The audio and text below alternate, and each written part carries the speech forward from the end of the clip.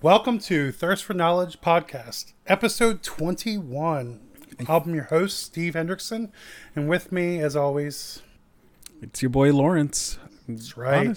Honestly, not even sure if this is episode 21. I think it is. I just kind of spitballed that. And I fact-checked it. You fact-checked it? For you. All right, yeah. Cool. Turns out, I don't want Twitter to get on us. Ooh, I don't think Twitter cares enough about our episode numbers. We could probably get away with just, throwing random episode numbers on things and just YOLOing it from there, but man, we can marvel it and go like, this is Thirst for Knowledge episode 2099. episode or what is it, days of episode 22 past. Oh yeah, even better. Yeah. Oh, just as long as we don't do like certain things like what if, but what if I mean, there could be some hot takes, like what if Lawrence was white, episode 21. Wasn't expecting that curveball. You gotta have fun with it. That's a what if. Let's do reasonable what ifs. Like, what if Wild Nikata was a playable card in Legacy? Oof. What if?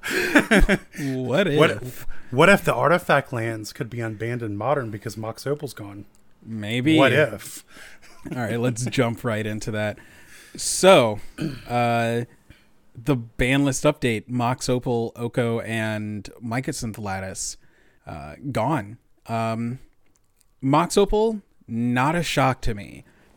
Mox Opal, or anyone, for real. Yeah, I think there were people who were actually shocked by Mox Opal. I saw some people say like Mox Opal got banned for Urza's Sins, and like maybe I'm just old and jaded, but when I got into Modern, like the conversation of ban Mox Opal basically was just ever present for years. And I remember like the people around me and myself building decks based on the likelihood something would get banned. So it's like, yeah, I'm not going to like have the best deck in the format, but I'm going to have like Blue-Eye Red Control. I'm going to have like Jund. I'm going to have like this deck that's playable for an extended period of time. Wait. Have to. Did you say Jund? Jund? Yeah. Yeah. As in Bloodbraid Elf band, Deathrite Shaman band, Jund? I was talking about post those bans. Okay. But even then, right? Like the bans of Bloodbraid Elf and Deathrite Shaman weren't super costly. Those cards weren't above $10. It's not like a Mox Opal where you're losing, $100 bills to the ban hammer. It's just you're losing chump change. It's not the biggest deal. I know people like when Bloodbraid Elf got banned, there are people who are just like, oh my god, Jund is dead. It just can't function anymore without the Bloodbraid Elves. And then it did, and it still won. Yeah, it just wasn't an issue. Well, they banned Bloodbraid Elf instead of Deathrite Shaman, and then Jund just played 4 colors free with not even the full set of fetches. Like, that was cool. And then they banned Deathrite Shaman, and Jund still existed. So who cares? But yeah, I think that Mox Opal going isn't a shock. Oko isn't a shock. Mycosynth Lattice was surprising. Nah, that was like future. So what's surprising about it is this. Besides the set Future Sight, Wizards has had little Future Sights. And I believe that this was like an example of them going, well, with us taking this stuff away, Karn into Lettuce will be a problem. And we're just going to take care of that. Because Oko's been there to check that Karn. We had the Karn come out and Karn be a little bit of a problem in Modern. But then Oko came out and Karn went quickly away. And I think like they didn't want like a Karn deck. Karn didn't go away, but it didn't like dominate the format. Like Eldrazi Tron was still doing well. You had Yama Killer constantly like crushing tournaments with it. And a few other people doing consistently well. Jonathan Zhang, I believe, as well. He qualified for the Pro Tour fairly recently in a Canadian Modern tournament with the deck. So it was putting up reasonable numbers. I think I understand why they banned Lattice. It feels a bit preemptive to me, but I get it, right? Like you you ban Opal, you ban Oko, so you can assume the mid-range decks of the format are going to skew back towards these like Thoughtseize based fair shells, which are naturally going to be a bit worse against these big mana decks. So just leaving the big mana decks this option of randomly top decking Karn and then going, hey, I have 10 mana because Tron lands are a thing in this format, and just locking the game instantly. It makes sense to me, but and that's the other side of the equation. It doesn't provide a valuable gameplay. There's nothing good about that experience. Right? You know, they get to run an awkward artifact at 4 copies in their deck without actually even running one. So it's kind of like, it's just a miserable experience. Get rid of it. I'm glad. Yeah, I think I wouldn't be shocked to see like people still play Eldrazi Tron with Karn. Like the Karn tutor package is still good. You can play more copies of Liquid Metal Coating if you want, and still get like a pseudo lock. You can get that Rishton Port effect, or there was those decks that were floating around that utilized the Liquid Metal Coating along with Ancient Grudge to create like a, just a Vindicate on a stick. So you can also just run like Ensnaring Bridge, reasonable cards, Walking Ballista, whatever. We can have a Karn Heliod deck. Yeah, not every deck in Modern needs to have this combo kill.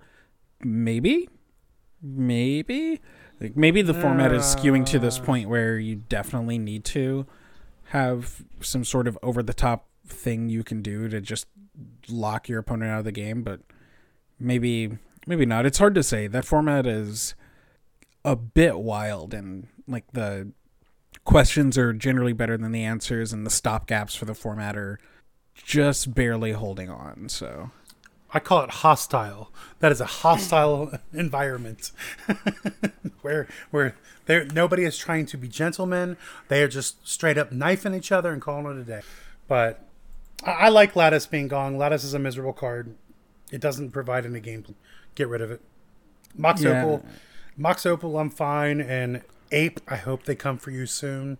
Get rid of Simian Spirit Guide. Get rid of all the free stuff. Free stuff is obnoxious. Yeah, I've been generally of the mindset of like get rid of fast mana and solely on principle for quite some time now, and I'm not really sad to see Mox Opal go. The number of times that a Mox Opal deck has just been the best thing or been close to the best thing. We've had a couple affinity decks, we've had a few combo decks, eggs, KCI, which is basically eggs, and now Urza. So there's Mox Opal has had its time to shine. I feel bad for the people who ultimately lost a lot of money.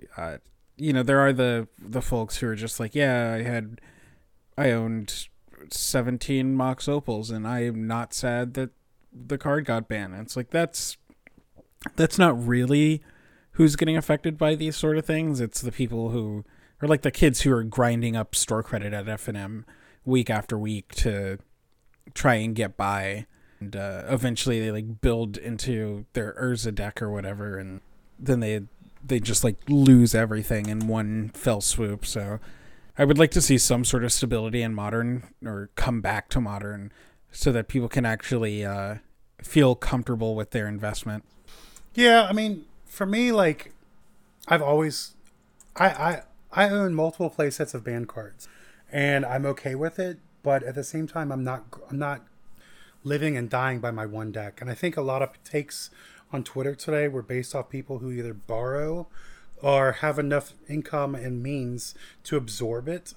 And they were like, it's fine because it's a healthier format. And my issue with that context is you have to really think about, is it healthier if someone leaves Magic? Because every time someone leaves Magic, that's a harder resource to recapture. So that's my only... I want Wizards to figure out a way to do something like they do. That would be super nice. I know it's easier on a digital product, but something, because I think, like in the days of past, it wasn't that bad. But 2019 has had a ton of banned cards in multiple forms. I don't count Pioneer because we knew going in you were beta testing for them. But like, Right. They were transparent about that. but these other formats, like, you're having cards banned that are, it's like they don't care to test. I don't think we've seen all the cards banned on Modern Horizons yet. I think right now we've got spotlights on certain cards, and Throne of Eldraine actually pulled from how broken some of the cards from Modern Horizons are, because the new set came out. So I also think there was a bit of an issue with the fairly rapid release schedule, or it felt like a constant release schedule. It felt like every time a set dropped 2 or 3 weeks later, there was just another set dropping. It's kind of felt like an endless cycle of just new things happening, and what that's caused is like we haven't had you don't have enough time to like actually try out new cards before like you have to figure out new investment or new interactions, right? So like all of these cards keep coming out and then they get banned, and then you slowly peel back the layers and realize like X card from an older set is kind of busted, and that becomes the new boogeyman. So I don't know, I wish they would slow down in their printing schedule. yeah, I mean, for me the big thing was I think that they just really didn't think. Like, I think that they were so excited about the power level and they wanted to push, and then we had War of the Spark, then Modern Horizons, then not Theros, but Throne of Eldraine, and they just didn't really get a chance to like consider what they were doing with some, like, we don't even know the full impact of Run in 6 on Modern, because like it started getting popular and it disappeared. Yeah, but that card is also way more reasonable in Modern, right? The threshold of toughness in the format is higher than 1, whereas like Legacy, the toughness centralizes around 1 to 2 because of how the format forces you to maximize efficiency. So it's like the card's fine. I don't know that though, because now that we have like no more Mox Opal, like now Noble Hierarch and Humans is back on the menu. Yeah, but like Wrenn and 6 isn't gonna like single-handedly body Humans in Modern like it did Legacy, right? Like you don't have the dazes, you don't have the wastelands to mess up their mana. You can't like consistently interact with them to keep their creatures X1s, and like you don't have like the wasteland lock, so it's a different dynamic. I get what you're saying, that the ceiling of Wrenn and 6 in Modern hasn't necessarily been discovered, but it's also just a significantly weaker card by the context of the format. I think like if you bolt into a Wrenn and 6 into a Plague Engineer out of Jund, I think that Humans gets bodied. Yeah, but if you like go interactive spell into a lock piece, regardless of what 3 things those are, like if you go 2 arbitrary interactive spells into Plague Engineer against Humans as Jund, you're probably still going to be equally as ahead. Like, yeah, Wrenn and 6 gives you that extra equity of killing the X2s for free. You're still kind of just doing the same curve that's going to interact with them in a favorable way for you. Right, but I think like because you don't have to play the mopey manland, they come into play tap, and you can just play Wrenn and 6 like as that like long-term threat that also like gains you card advantage and works towards an ultimate. Why would you play manlands? I think manlands are bad.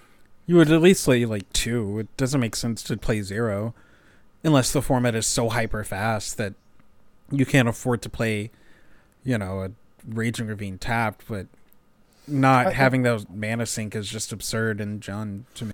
Well, I was thinking because of the new Horizon lands and stuff like that, Jund can, with a new kind of mana sink, and playing 4 Wrenn and 6. I don't know. I haven't tested it because I haven't wanted to, because the Mox Opal deck existed and I didn't want to play Thoughtseize. So, yeah. Like, there's a clip on Twitch or Twitter, if I can find it. It's from Twitch, where someone in the GP yesterday like went turn 1 and played their hand because of Mox Opal. Yeah. And all I could think of was like, if you have a Thoughtseize, wow, aren't you just upset?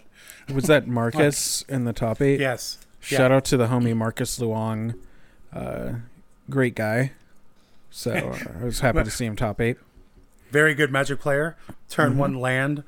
Turn 1 what? Land, Goose, make a food, Opal, Mishra's Bobble, play Emery, Mishra's Bobble, go. It's just like, wow. I guess, sure. Like, but Steven, didn't you know?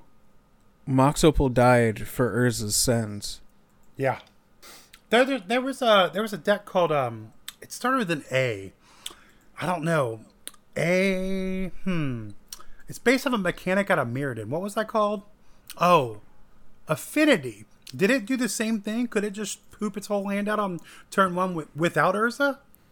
But Steven, Mox Opal died for Arcbound Ravagers.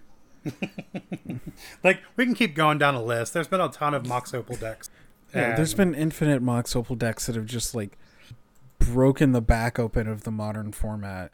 It's, it's kind of saying the card isn't egregious is, just absurd, and it's, I don't know, you're having a fever dream. Or I mean, the conversation is, it's getting kind of dark, but at the same time, like, if you think about it, like, there was we had the Lantern of Insight deck, right? What was that, Lantern? Yeah, it was just Lantern, and that was a Mox Opal deck. There was the KCI deck. The older your format gets, the more likely that it's easier to break artifacts. And right. For Legacy, you have, like, if an artifact deck starts popping up, people just play a bunch of null rods and it becomes kind of a non-issue. That's what happened to the Forge combo deck. Like, people just played null rod and actually Grafdigger's Cage because that just shut off that deck as well. And people realized that deck was just hilariously frail. But, Vintage, we've seen that, like, yeah, people are going to play null rod, but people are also playing null rod in shops.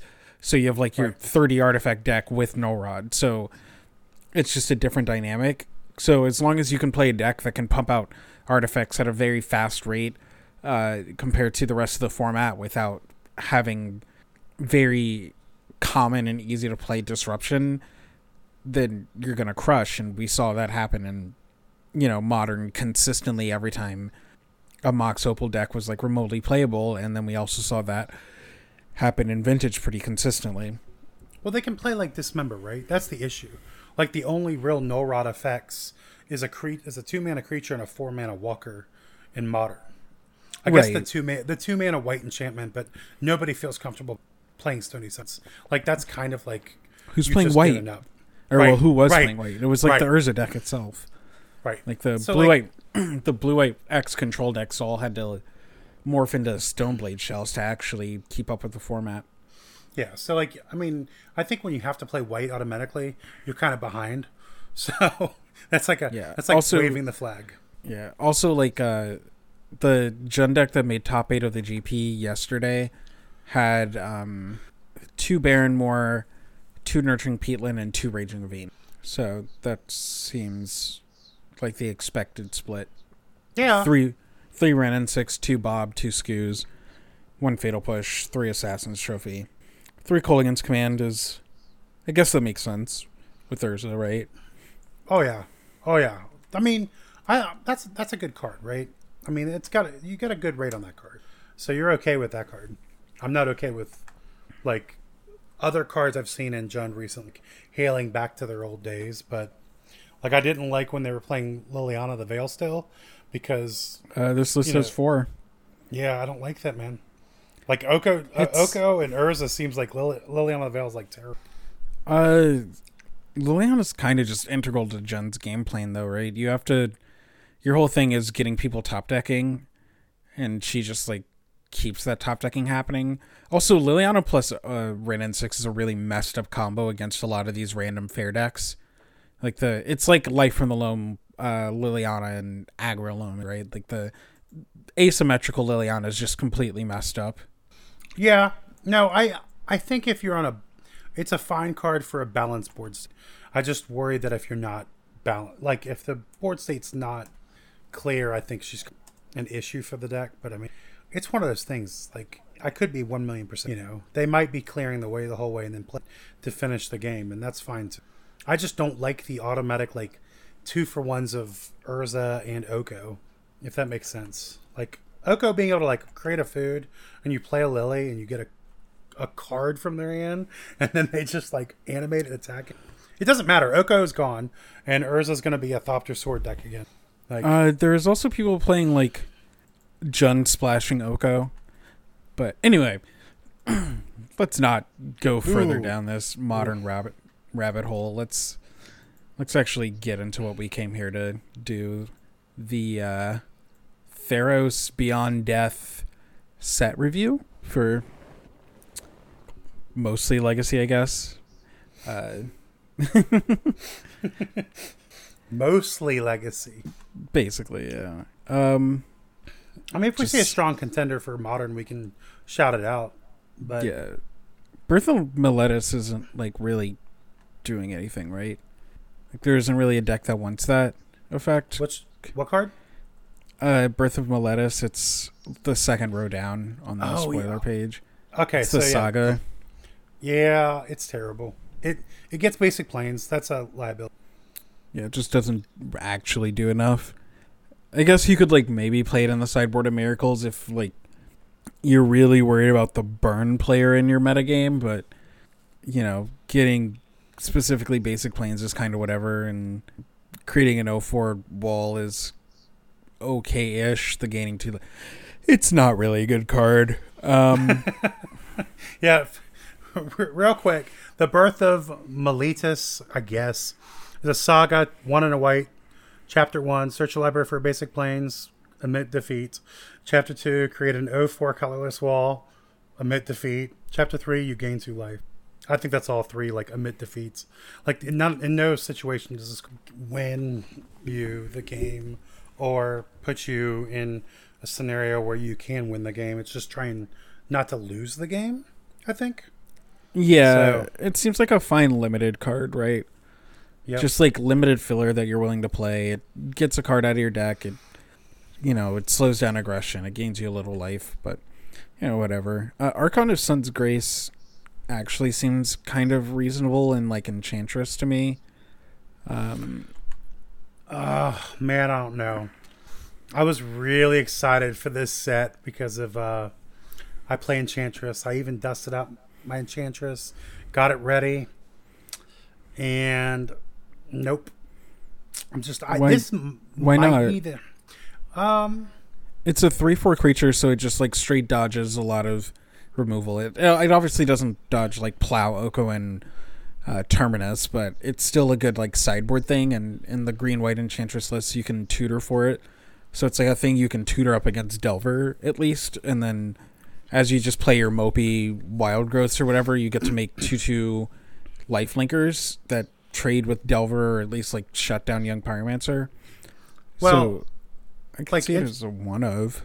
Interestingly enough, the card is actually only playable for an Enchantress deck that's playing the Living Wish package, but it's not an enchantment. It has Constellation, but it's not an. Yeah. So you can't actually tutor it in their normal. Sorry. I thought I said Living Wish. I may have said a different card. Did I say like Idyllic Tutor or something?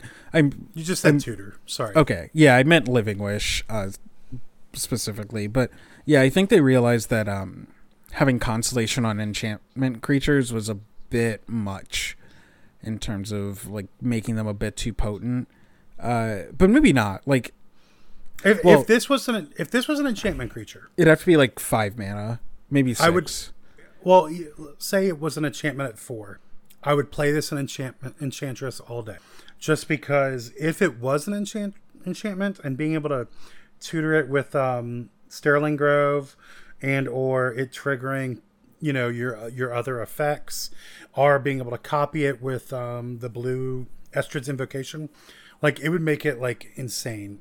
As it stands, it's not a bad card. It's just like if you have a 4 mana thing in play, and you have enchantments coming into play, you've already won with Enchantress. Like, the game's over.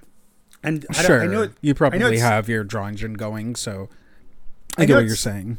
like, it stabilizes against a Delver, but you're not afraid of Delver when you play Enchantress.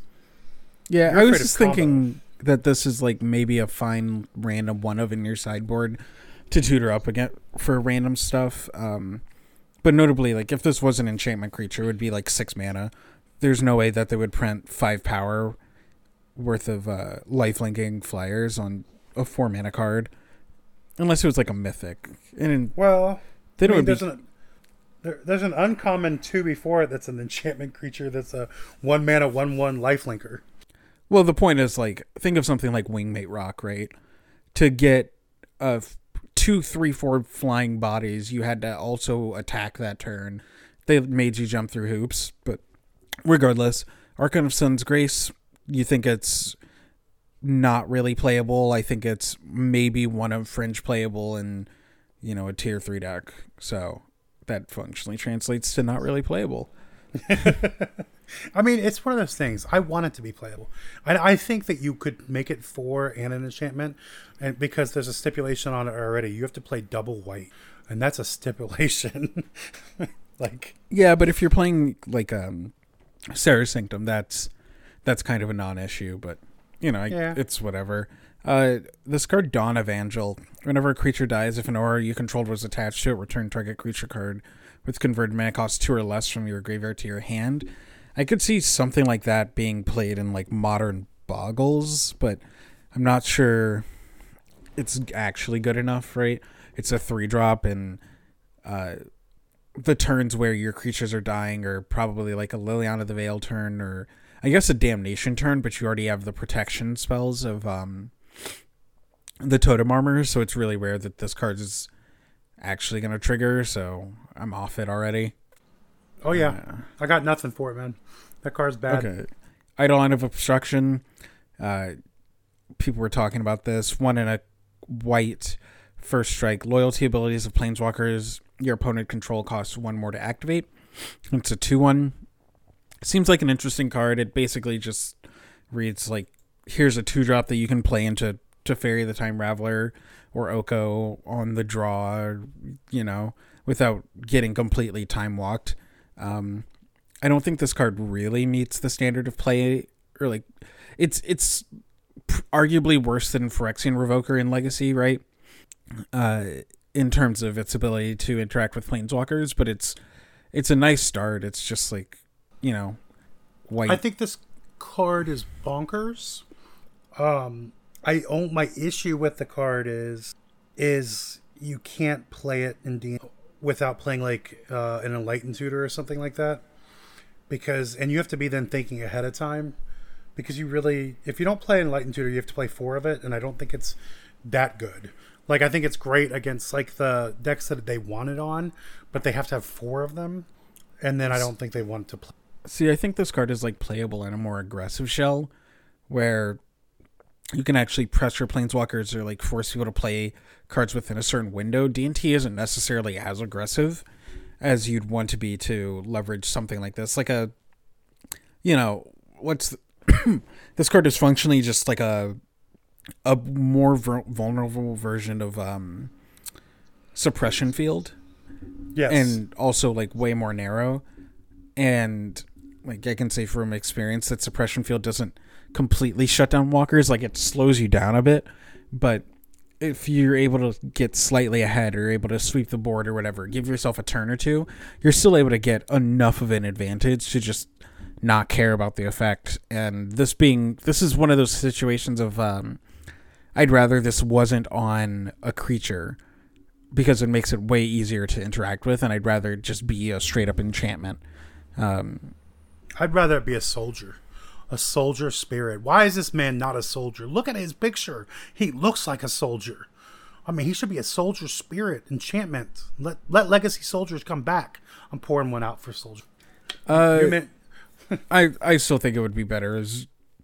I really just don't see this card being better than Suppression Field in most situations, and I wish there was a little more. But I like what they're doing. I like the idea of adding more cards that positively interact with opposing planeswalkers. And speaking of soldiers, I think Elspeth Sun's Nemesis is potentially something that like Soldier Stompy would want.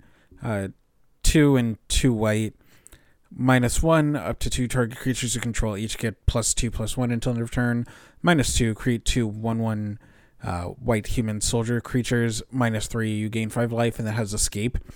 Soldier Stompy tends to either quickly kill its opponent by like locking them out of the game, or if the game goes long, it can awkwardly just peter out of the game. And I think having some sort of mana sink is nice.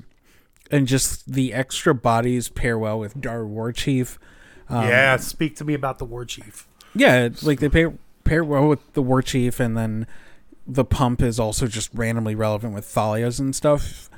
And, you know, gaining like -3 to gain 5 life is definitely non-trivial in an Ancient Tomb deck. Mm-hmm. No, I see. I mean, that's why, like, I kid, but I don't. Like, if the Spirit was a soldier and he get to be a 3/3 with Warchief, but they don't make that happen. So, but Elspeth, man, this is Soldier Stompy's like Planeswalker. It's even like it does everything. I think it gates the 5 life to, you know, to negate some of its Ancient Tomb activations. It makes some soldiers; they'll be relevant, and then the plus is insane on Athalia. You mean the minus, the first one? Yeah, I'm sorry. Yeah, it's the smallest minus. Sorry. Yeah, but no, yeah, I think there's maybe potential there. I don't think I see this card seeing play in like Death and Taxes or Miracles or whatever. So I think Soldier Stompy is probably just the best home, but I in a more fair shell, I think a card like Gideon probably does a bit more because you want that sustained effect as opposed to having the in-out and then mana sink. That's a bit less relevant for you, especially like Death and Taxes where you have like Ported Wasteland and things to do with your mana there, and Miracles is doing other stuff with cantrips and the like. Let's see. Also, with Conqueror's Death doesn't really spark or strike me as a card that sees play outside of Standard, maybe. Well, so I'm gonna go to limb. I could see like Maverick trying to play it, or like some of these decks is show and tell hate, because it kind of does have some neat stuff in the fact that like it, you know, you put it on and off show and tell and you hopefully hit their thing, and then it gets to your turn, it goes to chapter 2, and next turn their show and tells 2 more, their follow up, and then on the last thing, getting back a creature or planeswalker. I don't think that's a, you know, I think it's almost like, it's basically like the, what was the Black Saga that people were trying out for the same thing? The Nicol Bolas one, something of the Firstborn or whatever, the Edict, yes, and then discard or so reanimate. Right, so this is the same thing, but as a white card.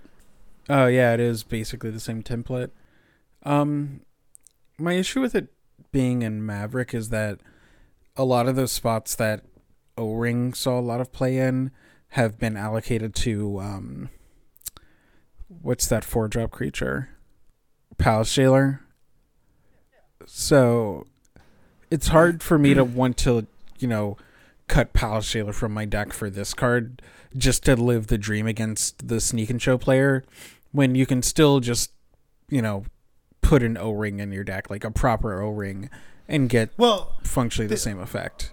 But this is better for than Jailer, though, like against Miracles, right? Not really. Because it can get Jace. Yeah, but people are only playing like 2 Jace. They're playing more Oko and Teferi. I guess this hits Oko and Teferi, sure. But it's like a 5-drop card. Well, I mean, Jailer's a 4-drop. So I'm just saying, like, as an incidental card to put in for your show. I mean, people used to play Ashen Rider and Desolation, and they couldn't even cast the cards, right? Like, this is like, to me, like that same effect, but you can cast it. So I'm not saying it's going to break Legacy, but I'm like, it's a reasonable sideboard card that's castable in the. Yeah, but the Monarch mechanic is just completely degenerate, though, and that's the difference. Like, this is a more narrow O-Ring kind of thing. You obviously get some permanence in terms of like the exiling clause, and then like the slight, like the non-creature spells your opponent costs or cast costs 2 more. That whole clause means a lot less when you're playing it off of a 5 mana effect, right? Like if this was a 2 or 3 mana effect, that could come down early enough in the game to actually impede the opponent a relevant amount. But if you're playing this as a 5 mana effect, it's like, whatever, who cares? You know, pay 4 mana for my disenchant. Sure, you get an extra turn. I don't see it seeing much play in Legacy. I get what you're going for, and I like understand the like history of these effects, but I think that this one is just wonky enough and like narrow enough that it doesn't quite do it for me. The one clause that I think that I don't know if you're overlooking or not, is O-Ring, when it dies, you get the thing back. And this permanently exiles. And that's kind of hot.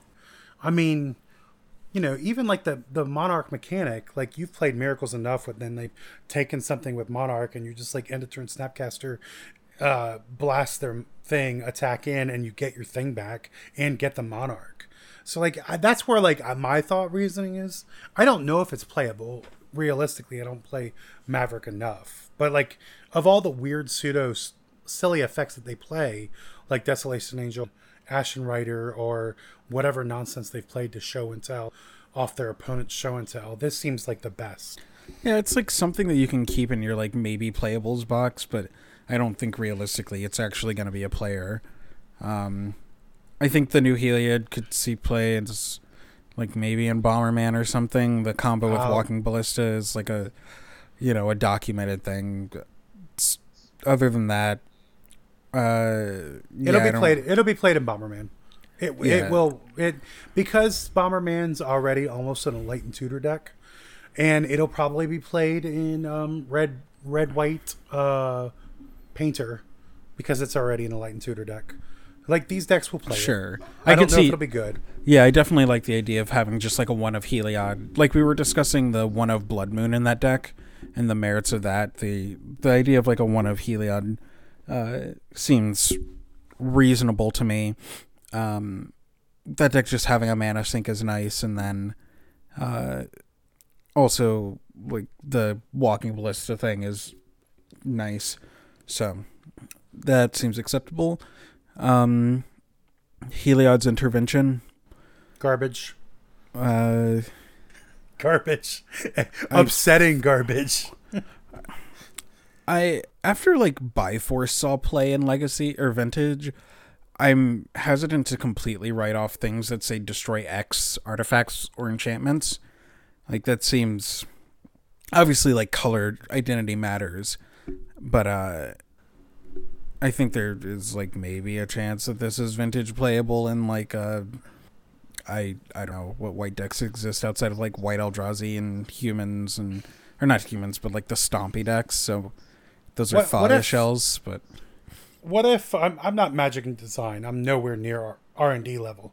But what if this card's second line of text, or I guess the second bullet point, said target player sacrificed X creatures, or something along those lines? Would you consider this card playable and even broken? If it was in white, I would say target player sacrifices X attacking or blocking creatures. Yeah, same thing. Sure. I don't know. I think the idea is like behind all of the interventions is you have one mode that's like very specific to the card's color identity and does something within that, like within the wheel or color wheel that's relevant. And then the other mode is something that, like, you have a conditional mode based on the board state, and they have a non-conditional mode, right? So like this one just lets you gain X life. You like if the first mode was the pseudo wrath, maybe that gets a little more interesting. I don't think I would play it in like Legacy or anything, and I wouldn't play it in Vintage. I would like consider it for Standard.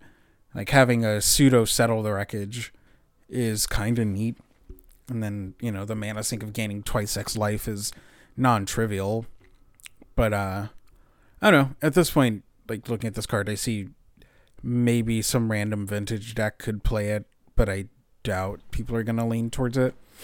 Yeah. I think the card, if it had, what is it, Blessed Alliance, the sacrifice ability on Blessed Alliance, it might be playable. The templating they chose instead, it's for a very, as a rare, I consider a very poor card. Yeah. It's probably going to be fine and limited, right? There's enough enchantment creatures in this set that card is basically just a rare Wrath of God, and then like the yes, it swings races, so whatever there. Also, Omen of the Sun. I don't think this one is constructed playable. 3 mana flash, make 2 tokens, you gain 2 life, and then the 3 mana sacrifice it, scry 2. Doesn't quite make the cut of doing anything I want in any sort of white deck and constructive. It is not a raise the alarm. Yeah. I don't think any of the other interesting. Correct. They have the fixed Geist of St. Traft. Yeah. Throw it in the D&T box and call it a day. Pretty much. It's which one is that one? Taranika, Ekro, Veteran. 1 white, vigilance 3/3. Whenever it attacks, untap another target creature you control. To the end of the turn, that creature has base power and toughness 4/4 and gains indestructible. I think that's like reasonable, right? Like if for some reason you have this card and Mana Crusader in play, you get to just shove both into your opponent. Because this is legendary, you can just Karakas it back before damage happens and like vial it back in, so you can maybe do some fun stuff. I think you play this in soldiers for sure. He is a soldier. He does everything you want. He has vigilance. He swings a game. I think it's a she, but you're right. Regardless, you're right. This soldier, I think this is soldiers. This is like on par with Brimaz, most likely, where it's just like an arbitrary legend that you can justify playing like maybe 1 to 2 copies of in a white deck because it's like cheap enough. It has the upside of being legendary for Karakas, and it's like gonna be like good in your Mother of Runes deck. And as a 3/3, it's like a reasonably enough respectable body on the ground. It's gonna carry. It carries a GT well, My issue with D&T is just because you can't recruit it for the guard, which is why like Brimaz stopped seeing play. Certain cool white cards have disappeared. But Saravenger and the like. Yeah, this card is, it's a very good card. I wouldn't be surprised if Soldier Stompy played it. It's not going to make Soldiers. But, and D&T might try it out if Plague Engineer becomes an issue. And if not, then nothing changes. It's a good card. It's a very good card. Yeah, and Shadow of the Sky is, what happens when your kid asks for Wrath of God and you tell him you have Wrath of God at home. So wow, it is really bad. It's not bad. I think it's fine. It's like they don't want unconditional 4 mana wraths, and this is a pretty eloquent way to go about it, right? Like there are a bunch of other. So the decks that you would want a 4 mana wrath against are going to be these decks with cheaper, lower to the ground creatures, and then otherwise you can play your 5 mana wraths that are already in standard, I assume. So, they already have a 4. They have a 4 and a 5. They have a 4 mana, 2 white, 2 black. Kaya's Wrath. Kaya's Wrath. And then they have okay. And then they have the 5 mana, which is 2 white, 3 colorless in Cast Out, the split card, the giant Wrath of God. So like they have 4s and 5s. And for me, like white has been really bad in standard forever. So I think giving them a Wrath of God effect would have not been a problem. But instead they gave them this. So like I get what you're saying. It's just like right now, like standard has a lot of power 4. Because the power level of creatures have raised, a lot more than the spells. So this kind of just like insults that. You know what I'm saying? Sure. So you're just completely off it. Just don't think it's playable because your opponent is always going to draw some number of cards off of it. Right. Well, like, here's the thing. Like, Wrath of God, I don't think Wrath of God is that good in standard. because right now, like, you've got these silly creatures that are a spell and a creature, like Lovestruck Beast. Lovestruck Beast is 4 power over 4 mana in 2 turns, and you almost you'd have to Wrath of God that alone, because they'll hit you for. Oh no, the beast is 5, isn't he? Is he a 5/5? I think he's a 5/5. So, like, they go 1 drop, make the 1/1. On 2, whatever, who cares? On 3, Lovestruck Beast. So you have to Wrath of God that. And that's almost like you would have to do it. You're doing it for a single card, right? And then, I get what they you're get their saying. next turn. Like, it's just like, I don't think Wrath of God's good. It's better to just match your opponent on the board as opposed to trying that hard to mitigate. Yeah. Because of the 2-for-1s that are built into everything. Right. It's just, I don't know why you're giving all the creature decks. All the creature decks, they have 2-for-1s built into them naturally. Between, like, the Hydra, Lovestruck Beast, Stomp guy, and then you're going to give him a 2-for-1 on your Wrath. It's just kind of embarrassing, because even Stomp, he's a 4/3. The giant that's Stomp. I don't. Mm-hmm. He's another. He's a 4/3, so he would draw a card. Lovestruck Beast is a 5/5, so you go 1, make the 1 drop. 2, play whatever. They might drill bit you, which that's a for real thing. They'll attack you, hit for your 1, drill bit you, take your best card out of your hand, probably leave this mopey thing, play Lovestruck Beast, and then you cast this and they draw a card. So I don't think it doesn't make any sense to me, this bad Wrath of God. That seems reasonable.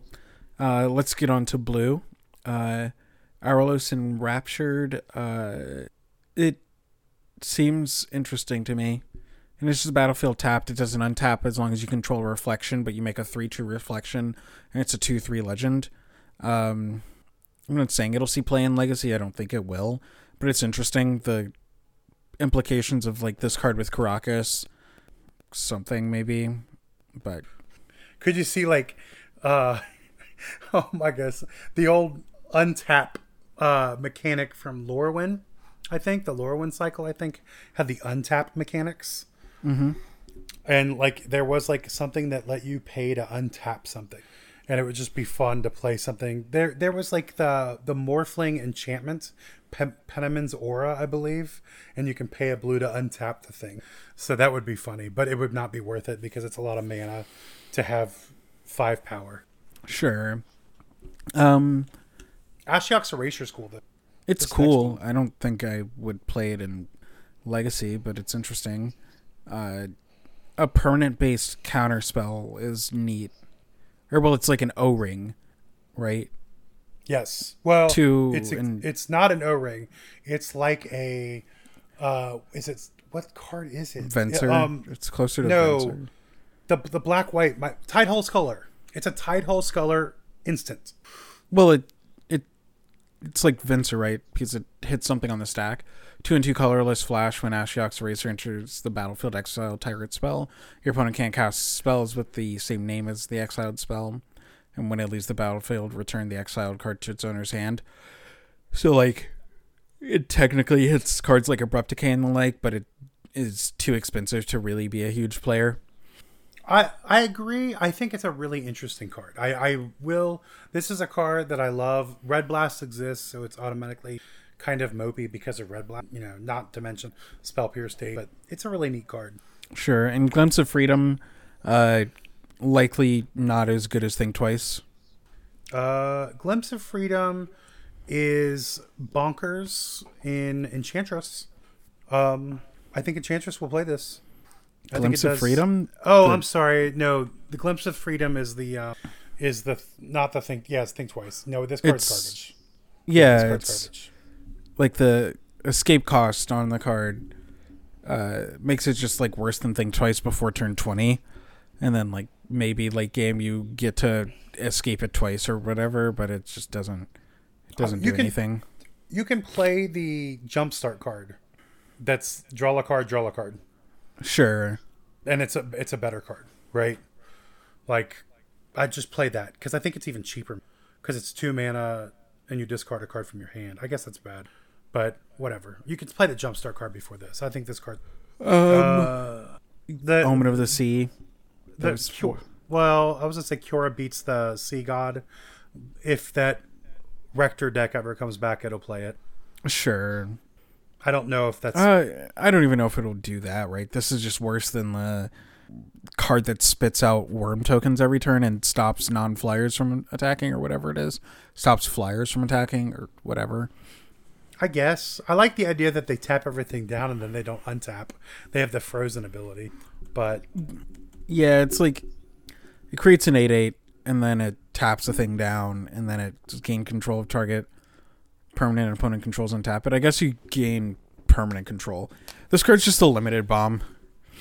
Yeah, no, it's very much a limited bomb. It's very upsetting there. Omen of the Sea was the one I meant for Enchantress. Yeah, which is just 2 mana enchantment preordain that is also a sack outlet to scry 2, which I can dig it. I think Enchantress will play, especially like the blue-green Andrew Cuneo deck. He's got just a blue-green one, and it plays like Seal of Removal and Cloud of Fairies and stuff. And this is the card he would. This is a pretty insane thing. Like the Flash isn't relevant. You don't care about Flash, and I could see Miracles playing it if they just took Astrolabe and you wanted something to bounce with Teferi and still draw cards. I don't know if they. So. I mean, you'd probably just. I mean, you're still going to play like one up Teferi, but like. You know, not having Astrolabe makes it minorly worse, but who cares? What's next here? I'm moving through. It's going quick. Thassa Deep Dwelling is cute. That's all I have to say about that card. It's cute. Something Pioneer, something maybe playable. Thassa's Intervention. It seems like medium. It's way better. It's way better than Heliod's. It's still not playable, but it's way better than Heliod's. Yeah, I guess Thassa's Oracle is like the next card people have been talking about being actually constructed playable because it Cephalid Breakfast. Yeah, it functions as like a new Labman effect for Cephalid Breakfast / Oops All Spells / like Modern Ad Nauseum. When Thassa's Oracle enters the battlefield, look at the top X cards of your library. Rex is your devotion of blue. Put up to one of them on top of your library and the rest in the bottom of any order in a random order. If X is greater than or equal to the number of cards in your library, you win the game. So Ad Nauseum can just play this, and if from understanding this correctly, even if it dies with the trigger on the stack and your devotion to blue is 0, as long as you have 0 cards in your deck, you win. Yes. That's exactly it. It is an enter the battlefield effect. So it doesn't care if you kill it, and you don't need to like draw a card with what's the wizard? Lab Magniac. No, the wizard they play with Lab. Oh, Azami. Yeah. You don't have to find something. You just can play this and call it a day. Sure, your reanimation loop for Oops All Spells just becomes reanimate Balustrade Spy or whatever the other one, mill yourself, reanimate Thassa's Oracle, as opposed to before, which is like reanimate Balustrade Spy, mill yourself, reanimate Angel of Glory's Rise, bring back Azami plus Lab Maniac, and then have like 2 wizards in play to win through 2 interactive spells or something like that.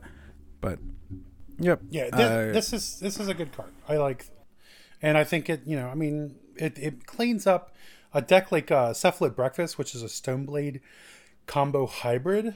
This like fits into the deck perfectly. Like they can still do their thing where they're like, they're being Stoneblade or they're not. Like it's just a fine card. I like this card. Yeah. And I think it will see play. I like the art on Thirst for Meaning. It's going to be a cool cube card. Going to be a good draft card. Probably good standard card or something. I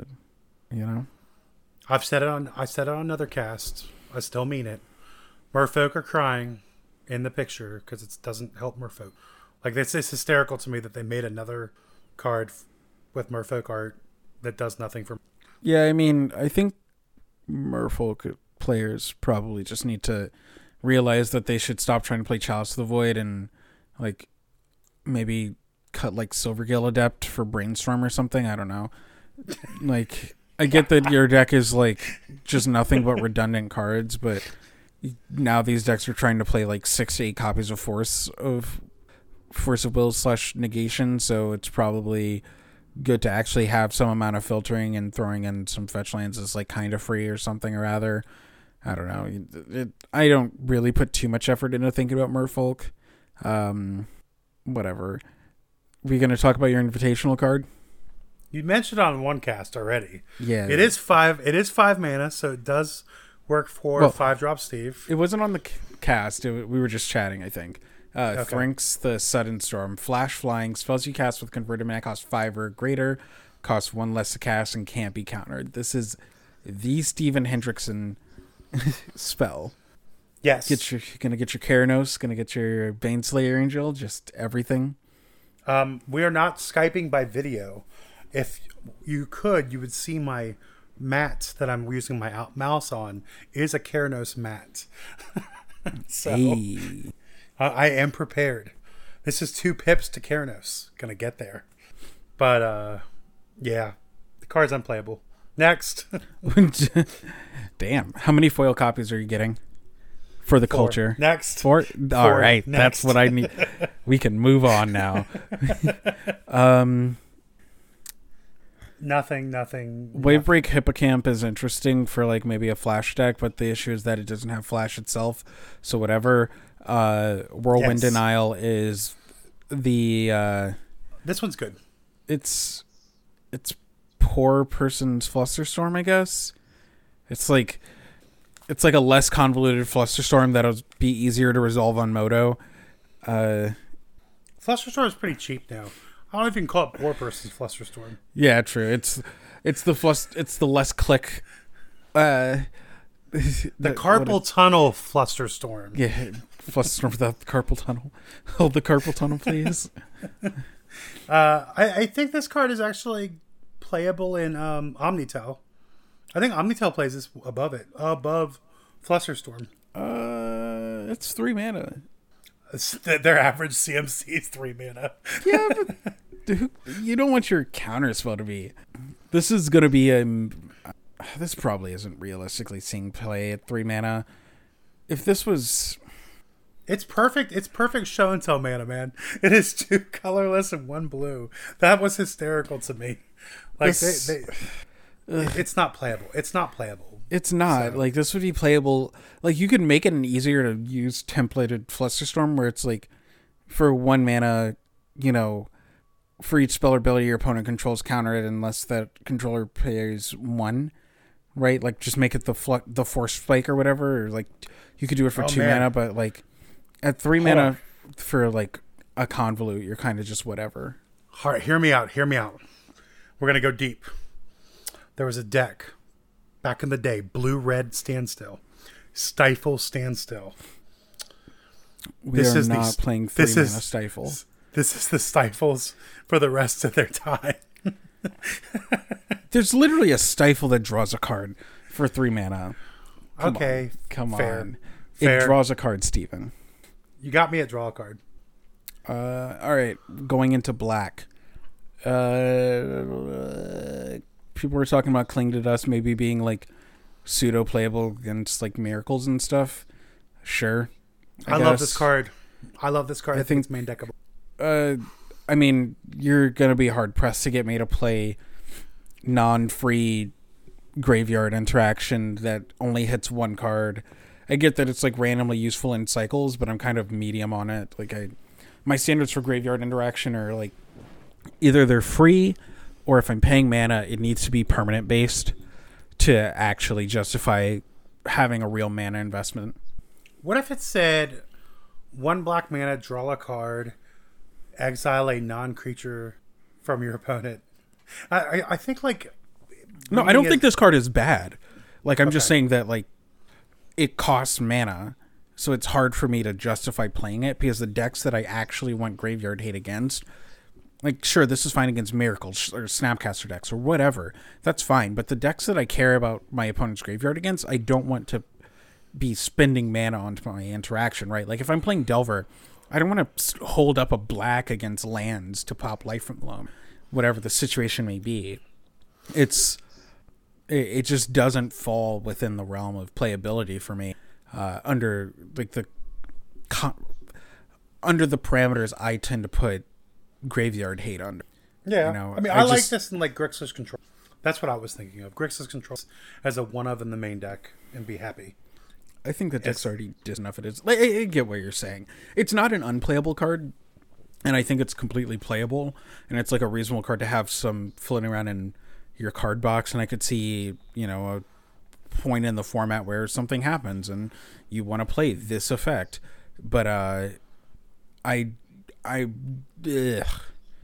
it maybe my thought process is too narrow, but when I'm looking at Graveyard Hate, I want it to be actually impactful against the decks that I'm playing against, and not just go like it's the Nile Spellbomb logic, right? Where people board in Nile Spellbomb against like a fair deck and just be like, oh well, it cycles at least. And it's like I hate that logic, because I could just have a better card in that position as opposed to just going, well, it cycles at least.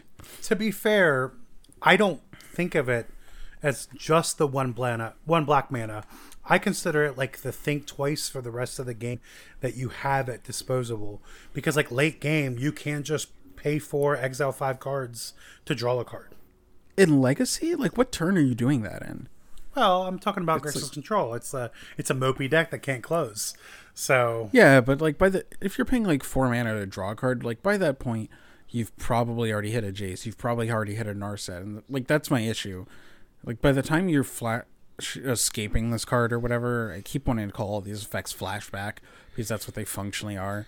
But like as soon as you're actually like utilizing this ability, you're already at a point in the game where either you have a bunch of other stuff going on because your deck is operating, or you've hit your deck's fail case.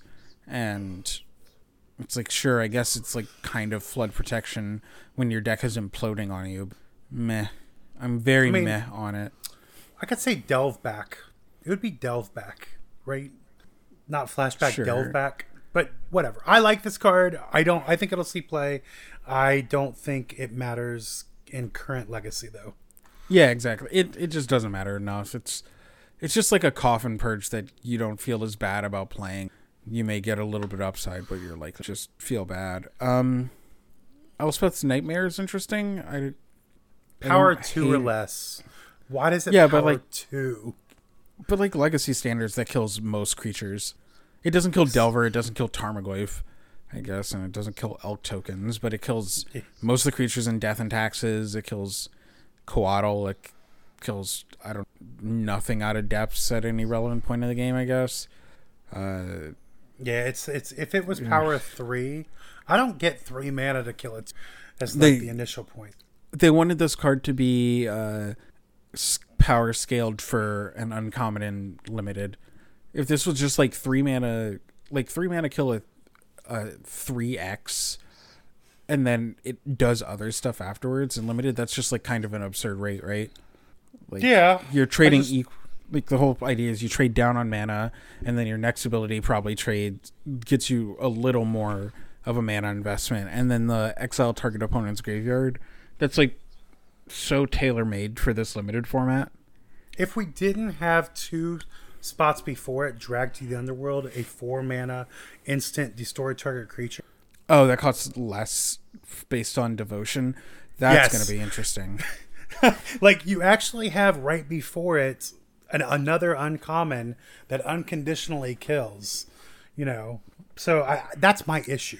Well, like you have like one of these is a singular function card at instant speed. The other one is a multi-function card at sorcery speed that like operates over multiple turns of the game. Yeah, I mean you can get a 2 for 1 out of it, but it has to be a non-creature, non-land card. So like it's not even like you might not even think it's that good and limited.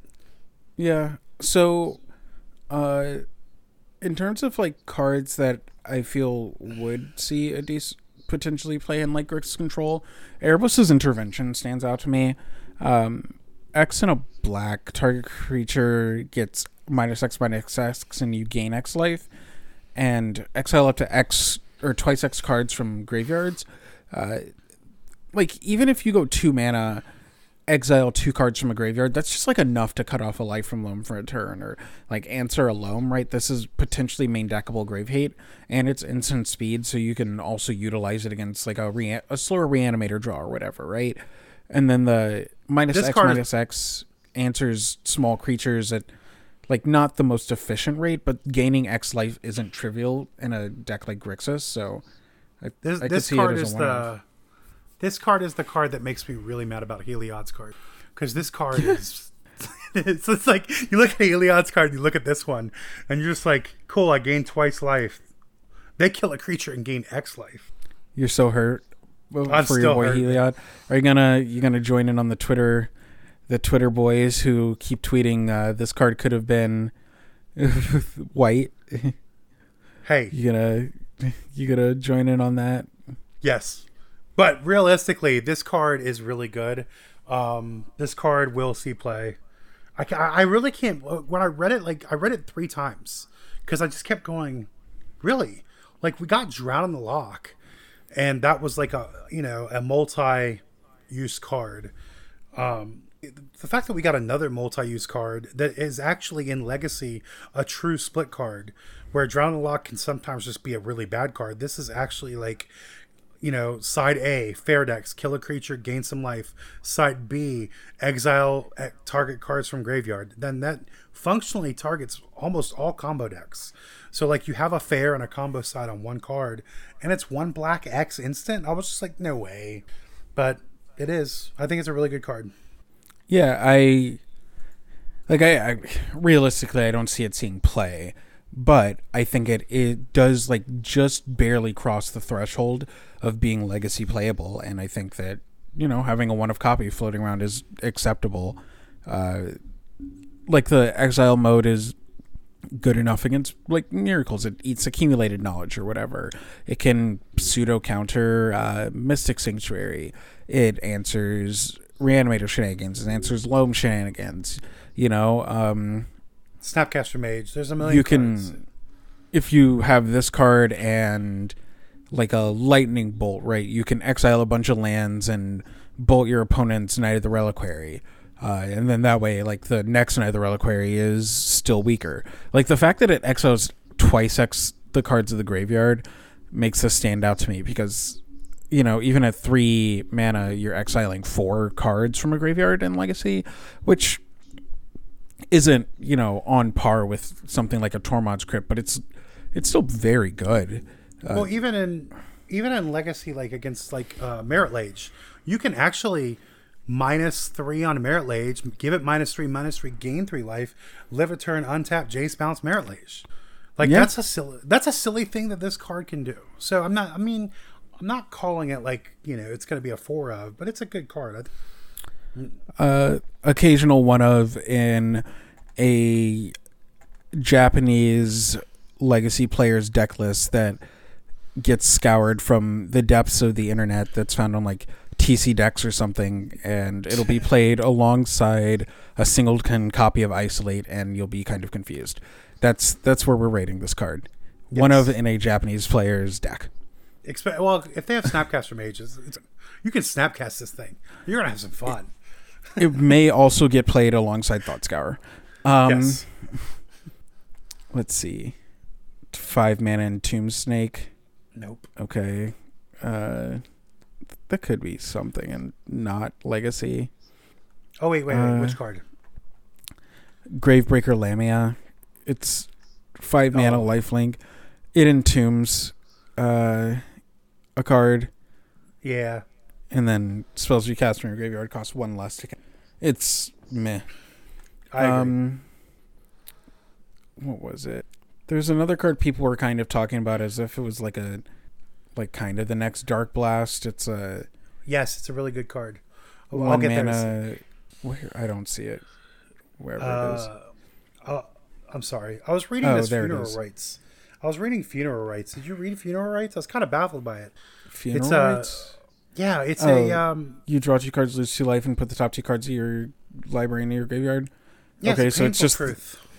Well, it's just the arbitrary Read to Bones reprint, right?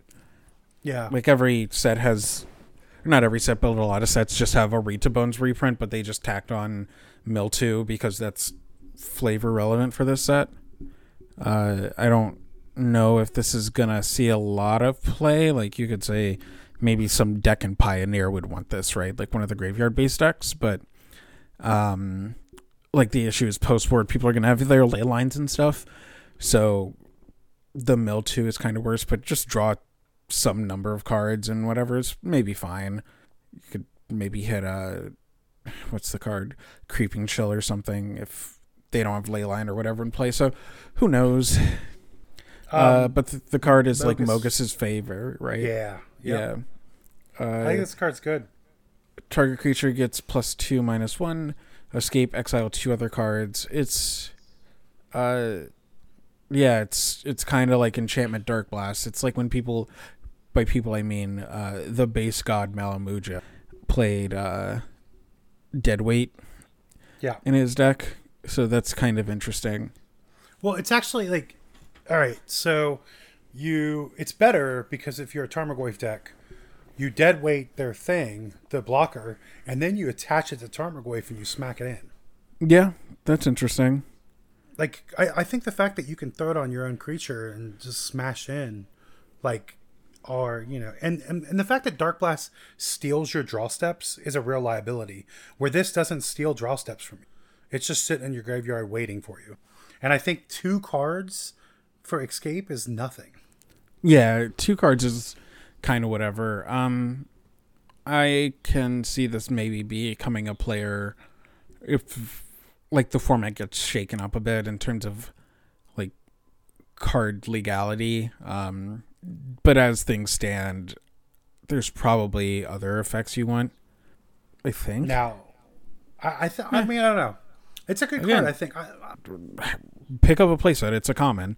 Like, you're probably at most playing 1 copy in the sideboard of, like, Grixis Delver or Bug, or sure, some random arbitrary black-based interaction deck. And, I mean, know.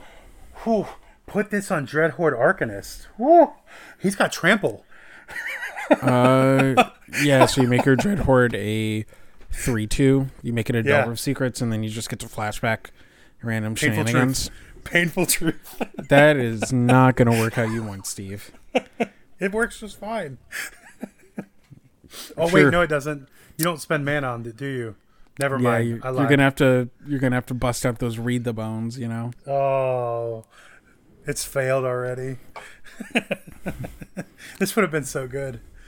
Nightmare Shepherd. I like Nightmare Shepherd.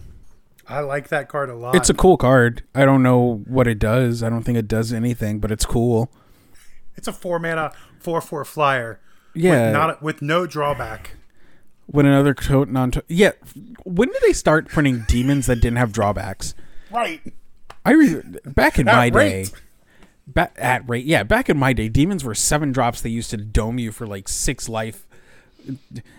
They gave y'all niggas Grizzlebrand, and it ain't been the same since.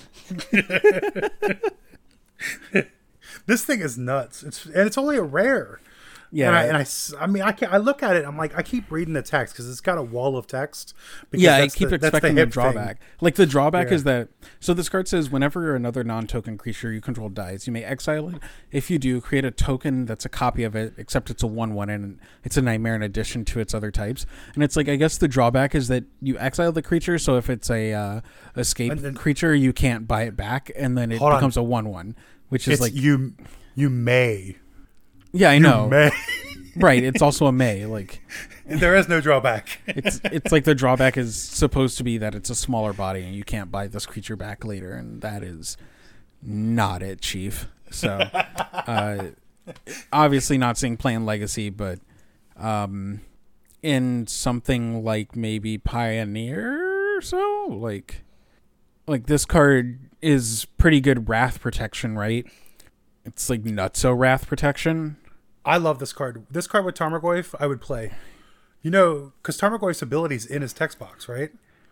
His power and toughness is equal to so it pumps Goyf by 1. Sure. Well, he would be 1/1 plus graveyard. the Star thing may get overwritten. I don't know. I don't want to think about that. But I think this card is kind of nuts. So it's Wrath Protection, right? And Pioneer. Yes. Like if you're playing Black Aggro or whatever, you just like have a copy of this card to slam on the table and dare your opponent to cast a Wrath of God because you just basically get your whole board back. Neat. All right, judges that listen to the cast, any judges anywhere, any country, I don't care. Before I order foils, because the artwork is hot, I need to know, does Tarmogoyf get to be a star +1/+1? Please tell me. Thirst for cast. Email me, please. Just send it to Steve. Tell Lawrence not to read it. He'll delete the email. I will not delete it. I am not going to police your life like that, my guy. This card is sweet. I mean, imagine that thing in foil with that purple and stuff. I would listen to Prince music while playing this card. I will. It will be Purple Rain. Purple Rain. Oh my god. Love this card. Move on. Okay, Tiamat Calls the Dead. It's a 3-mana enchantment. First 2 modes are put the top 3 cards of your library into your graveyard. Then you may exile a creature card from your graveyard. If you do, create a 2/2 black zombie token. And then the third mode is you gain X life and scry X, where X is the number of zombies you control. I think there's a zombie deck in Pioneer or something, right? Yes. It's basically a part of the standard deck. Oh, it's vampires. It's vampires. But a zombie deck can... There is enough zombies... Because zombies was a standard deck and all those sets are legal, there is a zombie fringe deck. So this could be the card that maybe makes it good. Because vampires is better because it has show and tell planeswalker for vampires. Yeah. So that's why it's better. So like this is kind of like that. They reprinted Underworld Dreams. That's cute. They downshifted, reprinted Underworld Dreams. Yeah, it's almost like that card totally hasn't held up at rate. Yeah. I mean... Well, what were we going to say? I can't. What about Goatscape guy? What do you think about Goatscape? Woe Strider? Yeah, he has Goatscape.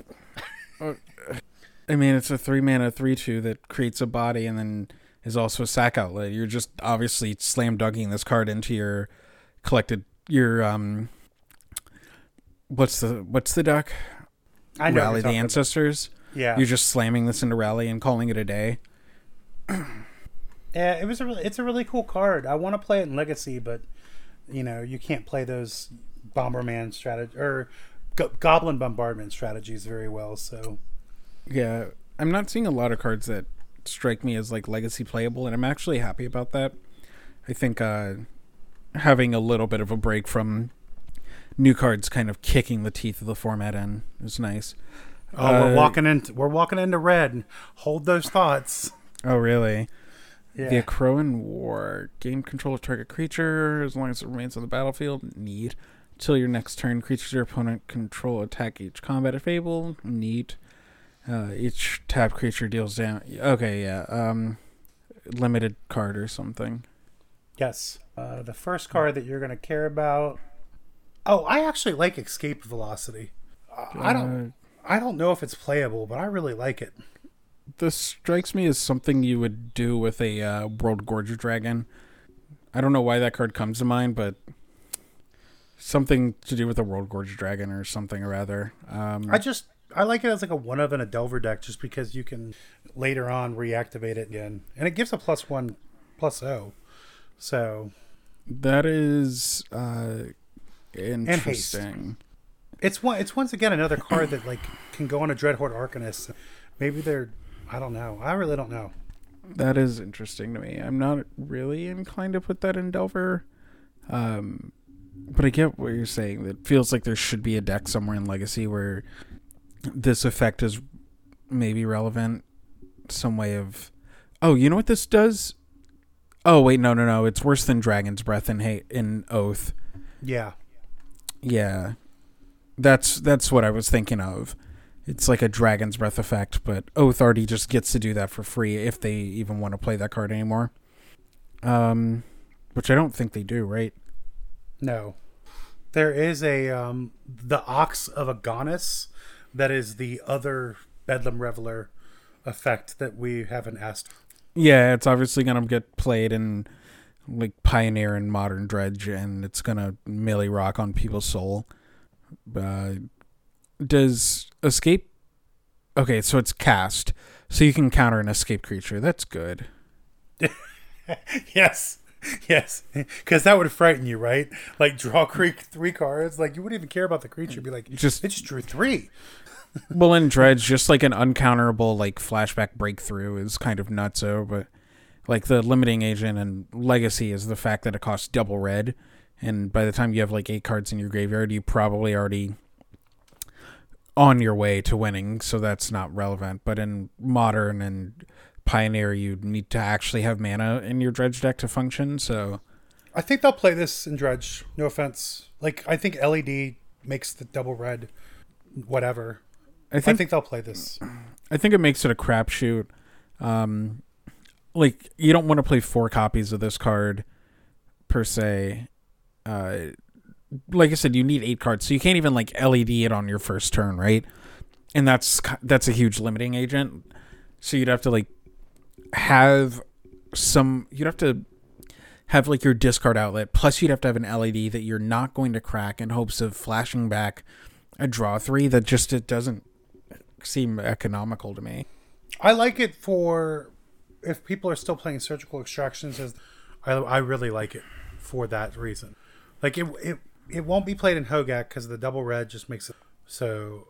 But I think like I don't think it's playable, and I don't think you want to rebuild Dredge.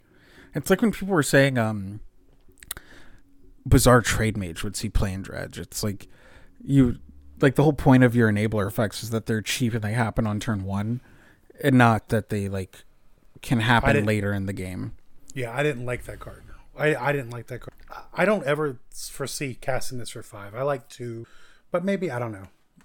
Like, I like the idea of casting it off of being able to cast it off of the LED is kind of cool, but maybe it's unplayable. It's cool, but I don't think it's playable in Legacy. I think Modern, it's like obviously a slam dunk. In Pioneer, you know, somebody's gonna figure something out there. I guess like so what me fear is like you go Faithless Looting on 1, right?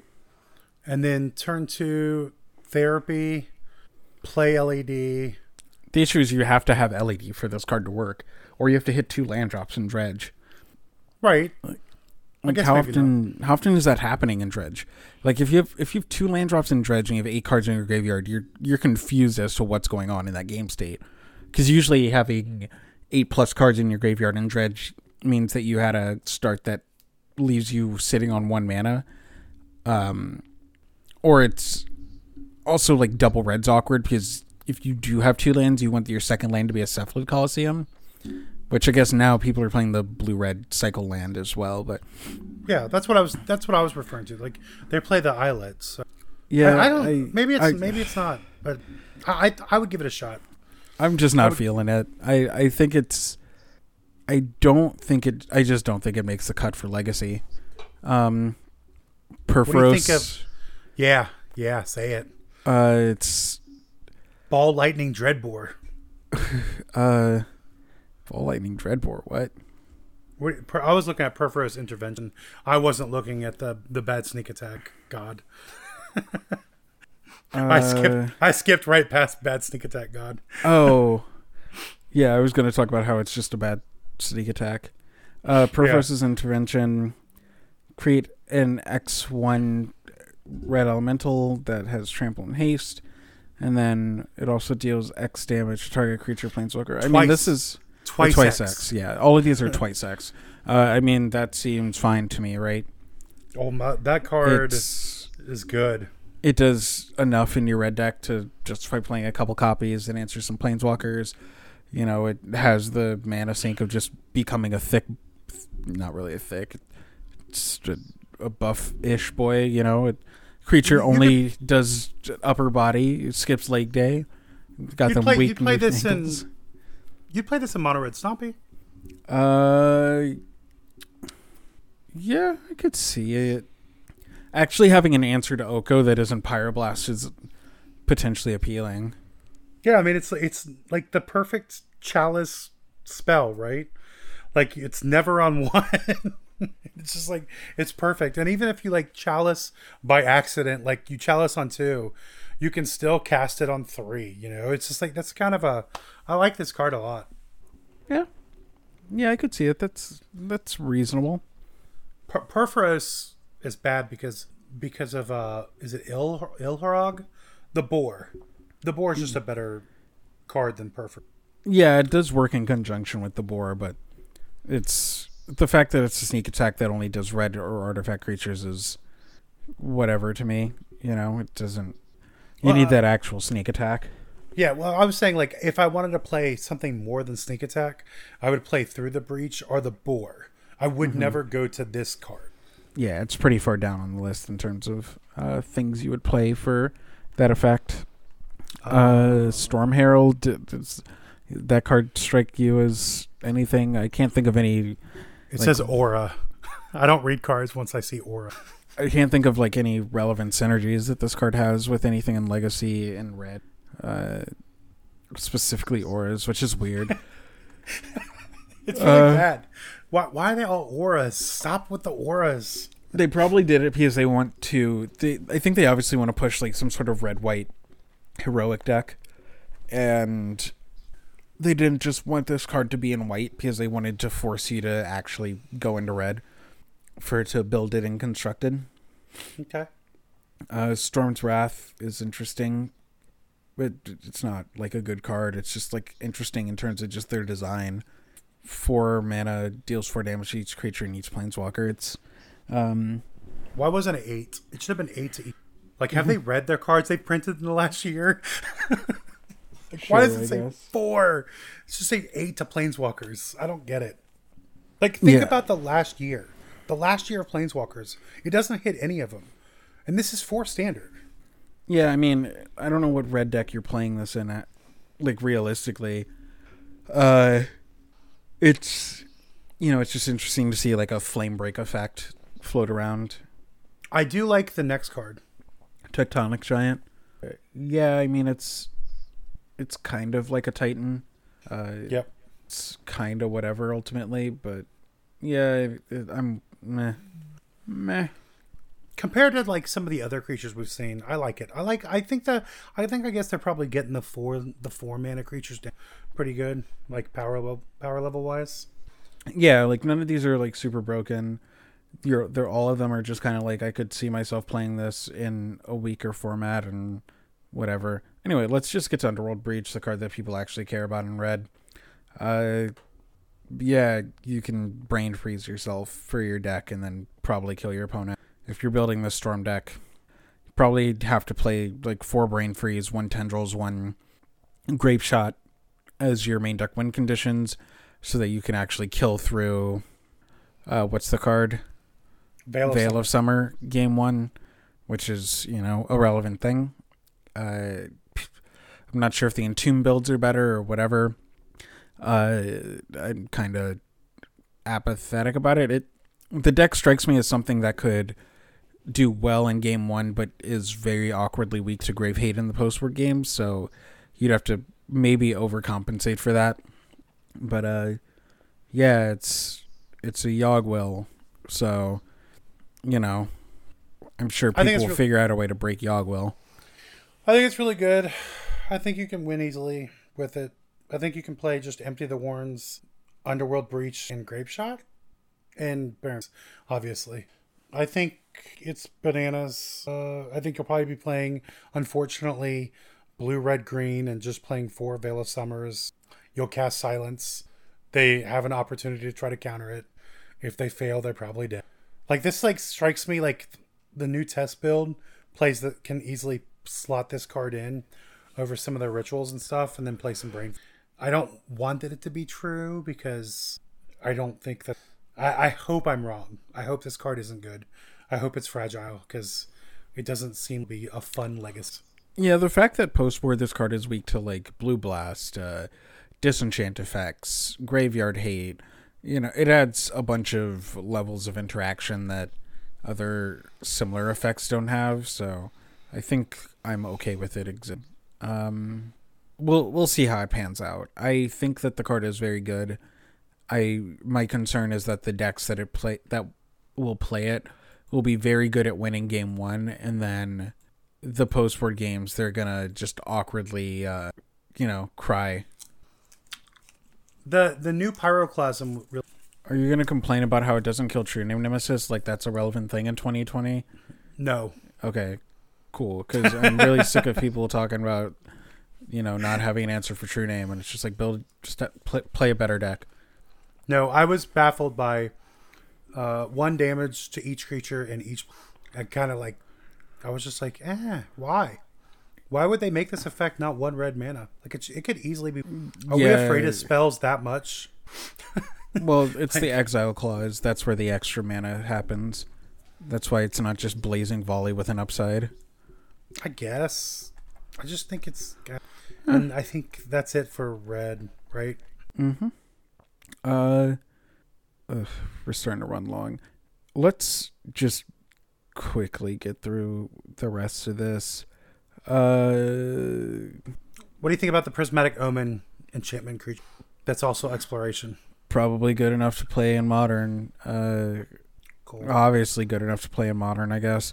The question is, are people going to play this deck with this card with Valakut in a deck with no actual mountains? Because, you can... Yeah, no, that's a discussion people are having, just utilizing this card instead of having a bunch of mountains and be able to play like the Bug Field deck or whatever. This card's interesting. It probably lets you play at least a 1 of Valakut and Legacy Lands, Primeval Titan, and chill. What about Legacy Lands? You get to cheat, crop rot. Meh.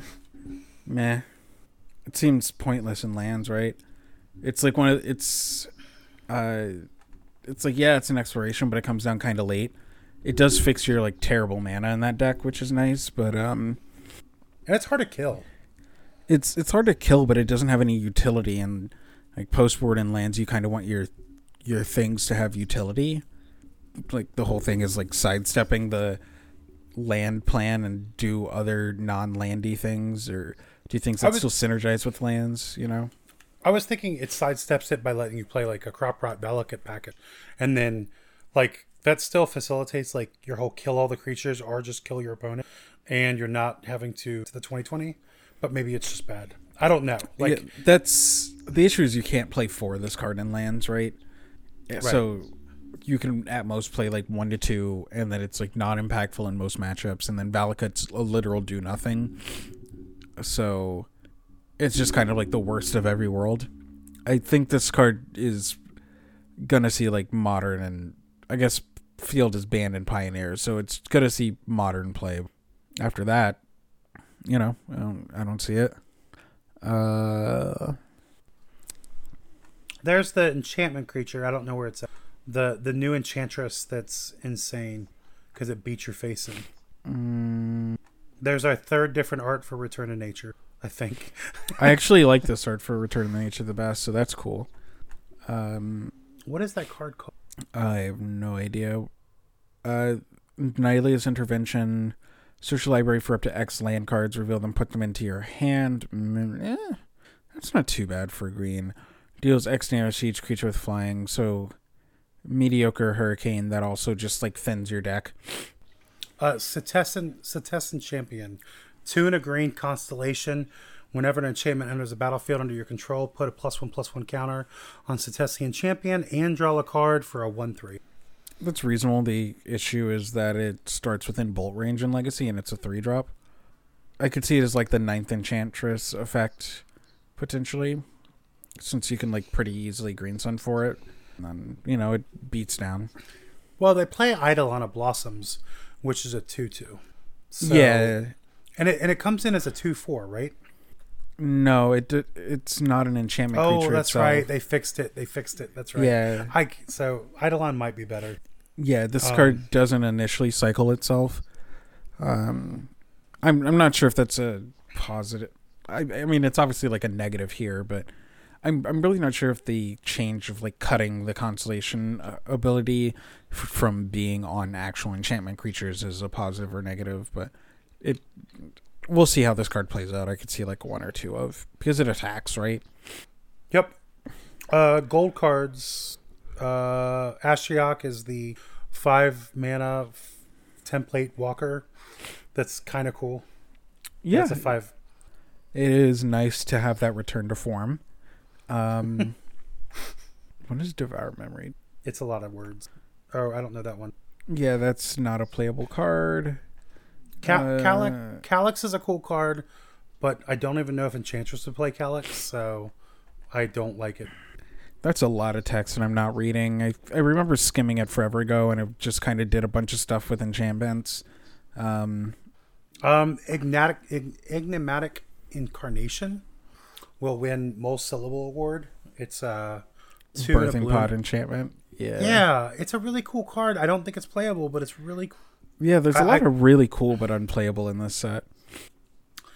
The Satyr chick's cool. If the what was the card you talked about in the beginning of the cast? The cat. If Wild Nakata was good in Legacy again, the Satyr card would be really cool, but it's not. So I think Klothys is like fringe playable. In some metagames, maybe like at a local level at least, just having a unkillable, drain life every turn is pretty low value, but the fact that it eats opposing graveyards and like Snapcaster Mirrors is maybe enough to push it over the edge. I love Klothys. I think it's really good. I think but I really love it. What about Haktos? If Haktos wasn't red and white, this would be playable because it's true. It's true name number 2. Yeah, we already have true name, so I like the flavor of the card. It's cool. I mean, the fact that it's like Pro 1 automatically is like kind of scary in Legacy. Yeah, it's also just like red, white, white. Also, it's Pro 0 as well, so you can't Karakas it, I think. No. That's from I don't know. Because that might be true. Karakas doesn't have is technically a 0, I think. Oh my gosh. But, it's like not a playable card, so it's not going to come up that maybe it can't even Karakas it in EDH, so, Yeah, I didn't even think about that. That's cool. Kroxa is good. It's just Raven's Crime, right? No. You don't have to discard a land. Enters the battlefield or attacks, each opponent discards a card, then each opponent who didn't discard a non-land card this way loses 3 life. Yeah, you don't have to discard a land. And it deals damage. Yeah, it's like okay. And it becomes a 6/6. That still does its ability for some reason when it attacks. Yeah, it's like the Titans or something, Yeah. I think that card's really good. I like that card. I think this one's okay. I don't know if it would see play in Legacy, right? It's kind of mana intensive. I've said this on so all of these legendary creatures break the legendary template because you're okay with playing multiples of them. Because even if you have one in play, you can cast the one from hand and then let it die to the legend rule and get its effect. And I think that's kind of silly. Yeah, these ones are they're spells that flash back in a creature. Yeah. So, Kunaros not gonna actually be playable. Get out of here with the 3 mana Hate Bear. That's Grafdigger's Cage and Containment Priest slammed together. I just don't care for this card. I love the card. It's less than both parts, and it's 3. Yeah. Staggering Insight is potentially something that a Bant Boggle shell could want in Modern, or if somebody wants to try and make that a thing in Legacy, I could see it. And then Uru, Titan of Nature's Wrath. I've seen people post lists on Twitter, but I think that the deck that probably wants to utilize this the most is 12 post, because it's an explore effect that I guess they can technically flash back. I guess 12 post is never getting never doing double green, double blue, and green blue colorless is a bit taxing on their mana, but I'm not sure if there's another Legacy deck that can properly capitalize on this effect, right? I think the Oko Lands deck can play this. It could, but like the 3 mana to just get an Explore is a bit medium. How about like you loam over it and you play it on turn 4 just because? That's like a potential thing, but I think my issue here is that this card is Pyroblastable. I guess if you're Oko Lands, you probably want to just increase the number of Pyroblast targets in your deck anyway, just to, completely tax that card. You Pyroblast it, fine. You just loam and do it again. Right. Like, it's kind of like, that's like kind of like the perfect thing if they're just Pyroblast. I think the card's really good. I kind of don't like this card because I don't understand why it's so powerful. Blue-green. I'm more excited for it in Modern? Modern, yeah. Like it's not... the Bug Titan deck, you just slam it, and get your rampant growth, I hate this card. I don't like this style of Magic that they're just set after set, and it's like all new cards, right? Like you can go turn 1 Arboreal Grazer, turn 2 Growth Spiral, turn 3 this, and you're just like, or even turn 1 Arboreal Grazer, turn 2 this, turn 3 Growth Spiral, do this again. It's just like, this is sick. I don't understand it. But, gang. Yeah, this is a good card. It'll be played. You'll get beat by it and you'll be upset. Enjoy. Yeah, overall, set's looking pretty weak for Legacy. There aren't any artifacts that stand out to me as anything I want to talk about.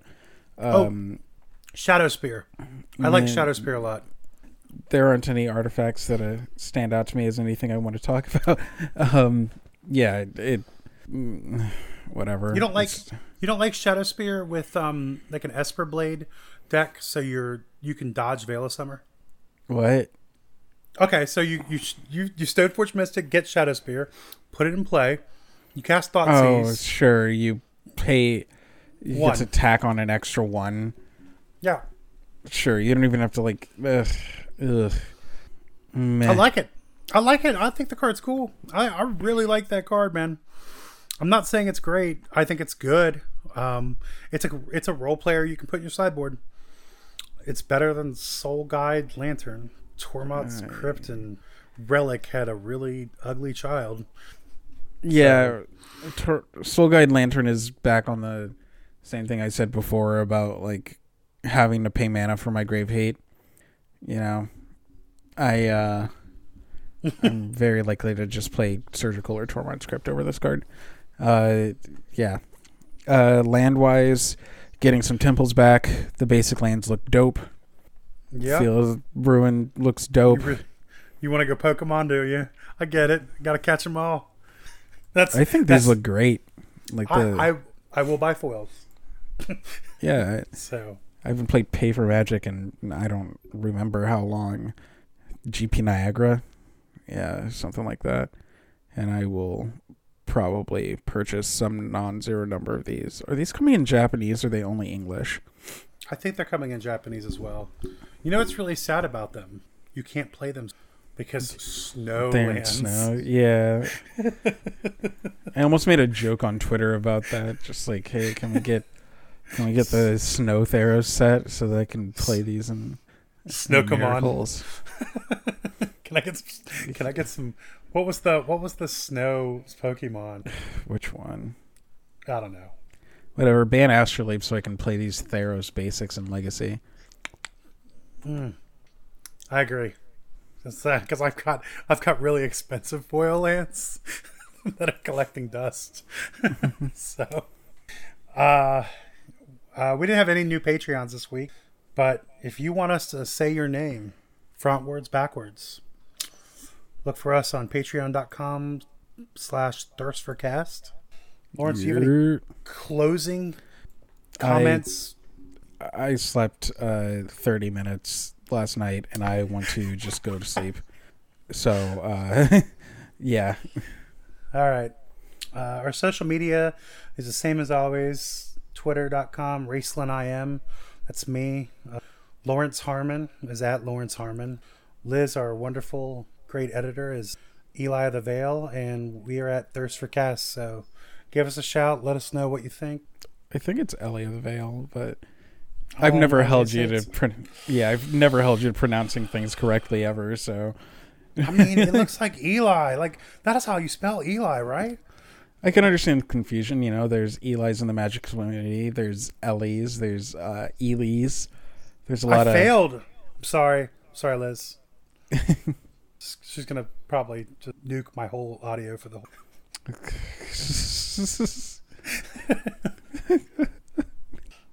All right, let's get out of here. See everyone.